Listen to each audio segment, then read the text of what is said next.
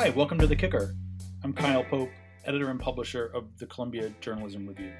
This week, the conflict in the Middle East, in Israel, in Gaza, there are missiles, there are airstrikes, there are a lot of people who have died, a lot of injured people, and it's being played in the U.S. differently than it's being played around the world, and it's being received differently here than it's being received in other parts of the world. But I've been especially curious what the coverage of this looks like for people who are in Israel. And I'm thrilled to be joined today by Ruth Margalit, who is in Tel Aviv. Ruth has written for CJR in the past, including a terrific piece about media and Benjamin Netanyahu. She's been on the staff of The New Yorker, continues to write for The New Yorker, The New Yorker Review of Books. Welcome, Ruth.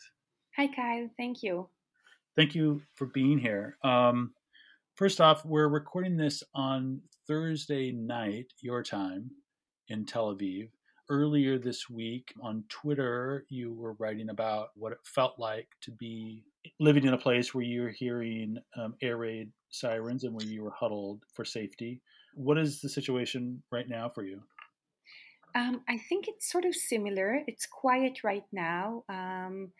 My kids are asleep, both of them, but we are expecting that there may be nighttime sirens coming sometime soon, or at least that's what the rumors say. I don't know, and that's what's been happening in the past 2 nights. We've had these nighttime air raid sirens and had to sort of dash outside and kind of huddle in the stairwell with the children and just wait for basically the Iron Dome missile defense system to start working, and we would hear these interceptions and booms, and it felt very, for the kids it was very scary, and for us it's just an ordeal. But you also think about, other parts of the country that are closer to, to where the rockets are being fired, and also, of course, in Gaza where they have no interceptors and often no places to, to seek cover. So it kind of throws everything into proportion.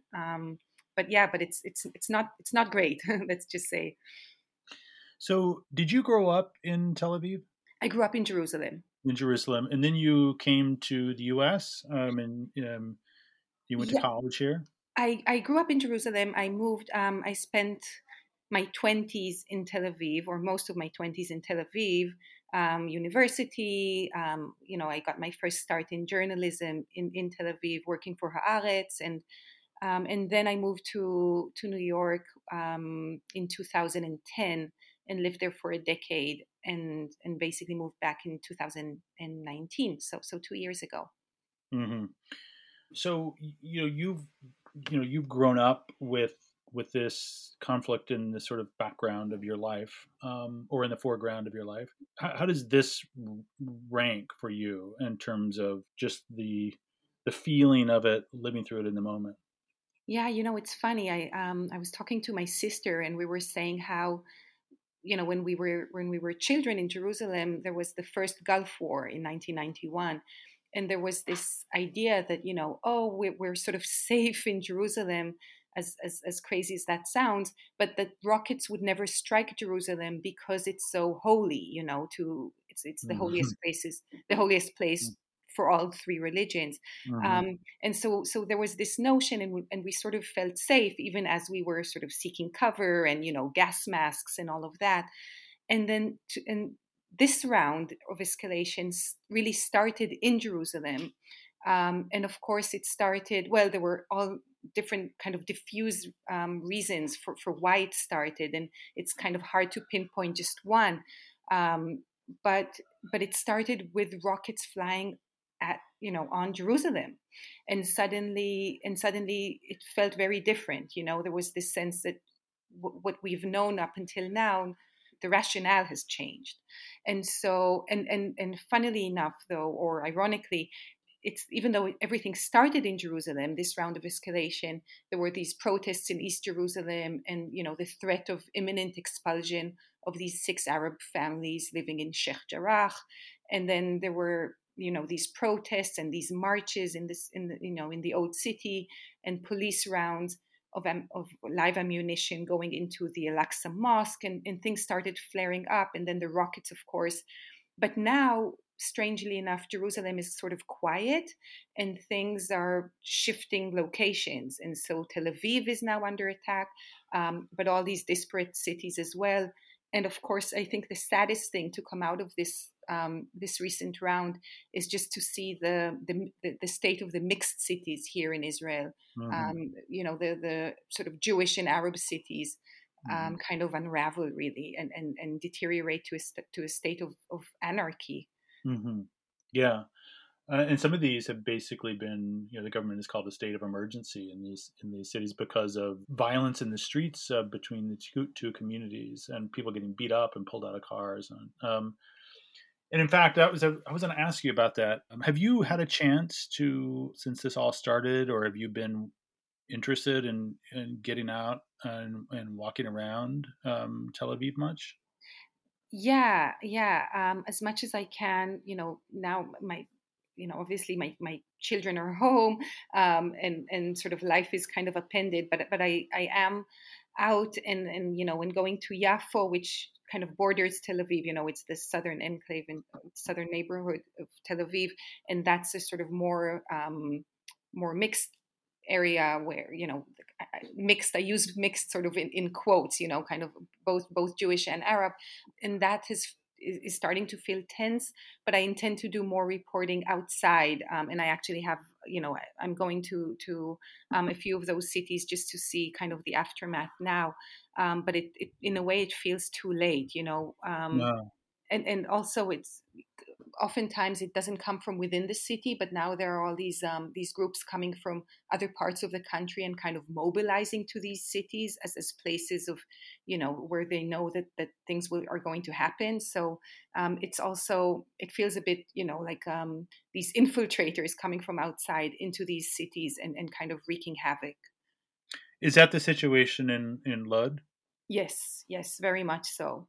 There are all these screenshots now being passed around of these kind of really there's no other description but kind of Jewish supremacist groups going around saying let's go to Lod and kind of saying where they would meet and what they would be wearing and kind of how to disguise themselves and who they're looking for, and of course it also happens on on the other side as well. It started with Palestinian kind of looting all these just basically destroying these synagogues and hitting and really sad cases of violence against Jews. Then it sort of the scenario changed and it became kind of Jews against Palestinians, and now it's just these settler groups, these far right Jewish groups kind of making all these arrangements to go into Lod and basically just wreaking havoc.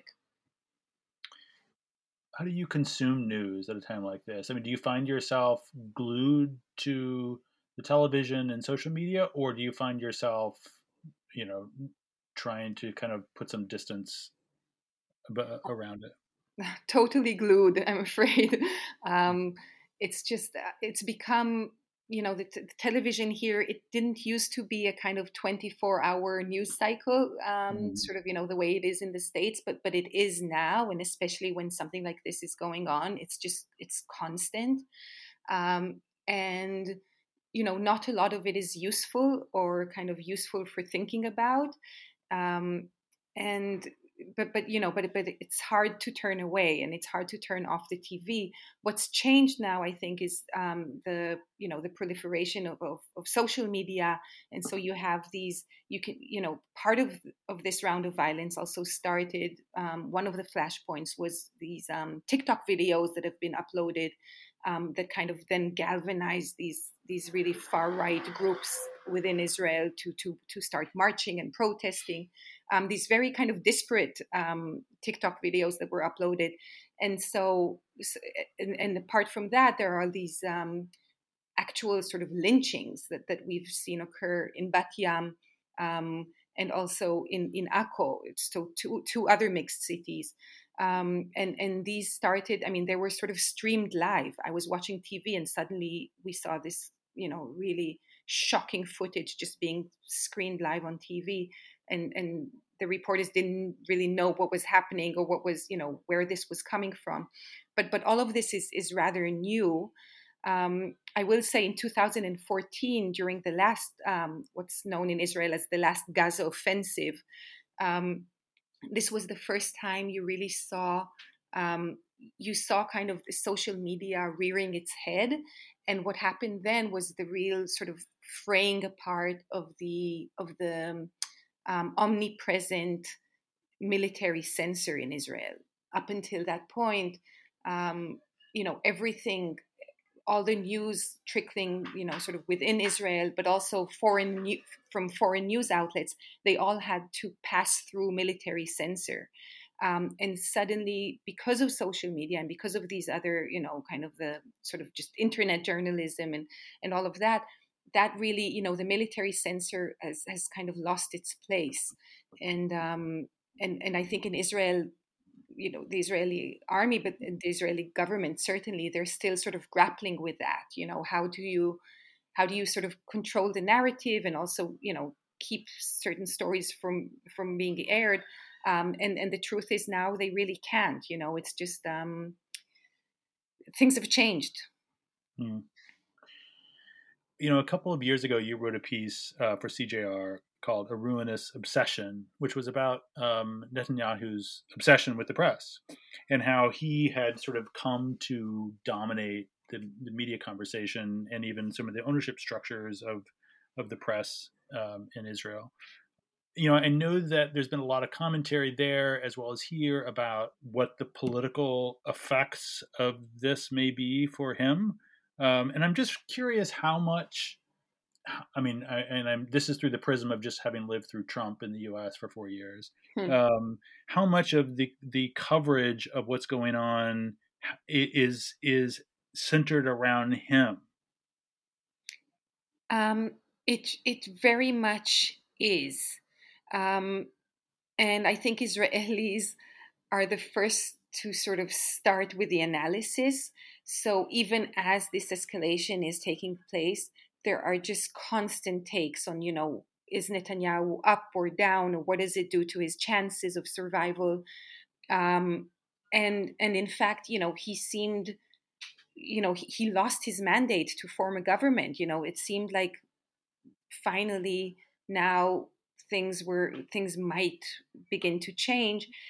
And actually tonight, just now, there were these reports, these breaking news reports that apparently Naftali Bennett, the head of the, what's kind of billing itself up as the change coalition, the kind of anti-Netanyahu coalition, he kind of dropped out of these talks to form an alternative government and may actually go back to forming a government with Netanyahu because of this recent round. So it's just constant, what is this doing to Netanyahu?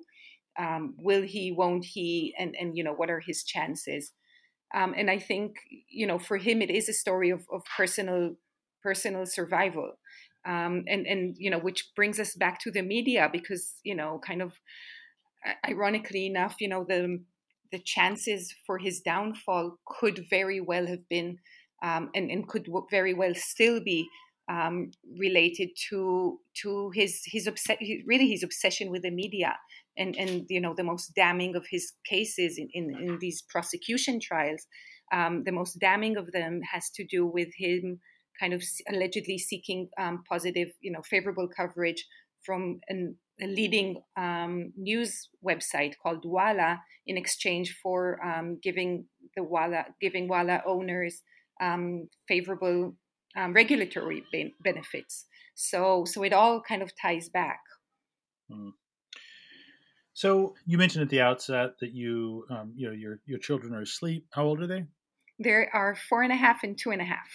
Okay. How do you balance, or how do you think about your role as a journalist right now in terms of do you feel an obligation to go out and report this and cover this, or are you just thinking like I'm living through this, I just need to hunker down and get through it and then worry about it on the other side? Like how, and it's a common like conundrum for journalists in conflict zones. How do you think about it? Right. I think I'm very lucky in that I don't have a news beat that I have to, I don't have to file these stories, every couple of days or so. I'm not in a newspaper. So I have the luxury of kind of taking some time to think about this. And I actually, I sort of decided early on that I'm not going to do a kind of hot take and write something immediately, but that I wanted to just sit on it for a few days. And luckily enough, I'm able to and write something that feels sort of resonant and that I can somehow hopefully contribute. So I'm still planning on doing that, and that's what I'm working on now. But because I write for mostly kind of more magazine type pieces and places, I'm able to do that, and so I'm a kind of slow absorber of things, and then I like to let things percolate for just a little bit if I can, and see what sort of sticks. But I have friends who are on the beat and with children and with all of that they're out and reporting, and it's just it's constant. Well, that piece that you're mentioning, that will be for the New Yorker online. Yes, Have you had much chance to read the U.S. press and its coverage of what's going on? I have. Yeah. There's been a lot of debate and commentary here about the language and the sort of like the sort of objectivity question, I guess, for lack of a better term. Like, what do you focus on, and how do you make sure that you don't legitimize one side versus the other? Have you read those? Have you read those fights, and what do you make of that debate here? Yeah, it's something I think about constantly, um, because again, because I'm able to write for more kind of magaziney publications. I think there's an assumption that as a writer you're bringing more of your own biography and who you are into them. For me, that's a really good thing, because obviously I'm Israeli, I'm Jewish, I served in the army. I'm also, if you read my pieces and when I come into a piece, I do have, I'm liberal, I'm left leaning. I have a whole worldview that I sort of bring with me, and that I always try to also put aside, and not have these biases, but of course it affects who I am, and how I approach pieces, and I don't try to I don't try to pretend otherwise. I think for some of these newspaper reporters, that's a much trickier thing, because then there's real, I think readers expect a real neutrality or objectivity, and of course that's really just an impossible standard. And I think that a much better one is always to strive for accuracy, and to strive to be correct rather than to be objective, because that's just impossible. But I know I've been following, some of this has to do with vocabulary, and that's something I kind of catch myself as well. I think I myself may have, I don't think I've written this, but I can see how a reporter writes about the East Jerusalem, calling them evictions of these Palestinian families, and now and then people have sort of gone, rightly said that maybe eviction is not the right word, because it implies a landlord tenant relationship, and that maybe expulsion is the better word. And so I'm kind of um, learning this as well, and I think these are important conversations to have. But I also think newspaper reporters, the fact that they're on the ground covering this is so important, and sometimes we get kind of bogged down in the language, or a sentence that sounds kind of tricky, or not 100% fair to all sides, where what gets lost is the fact that the reporter is there reporting on this story, and change happens slowly, and that's how we all learn. Ruth, thank you so much for taking the time. Thank you, Kyle. I wish you and your family safety and good luck to you. Oh, thank you so much. You can follow CJR's ongoing coverage at cjr.org and through our daily email newsletter, The Media Today. Thanks for listening. See you next week.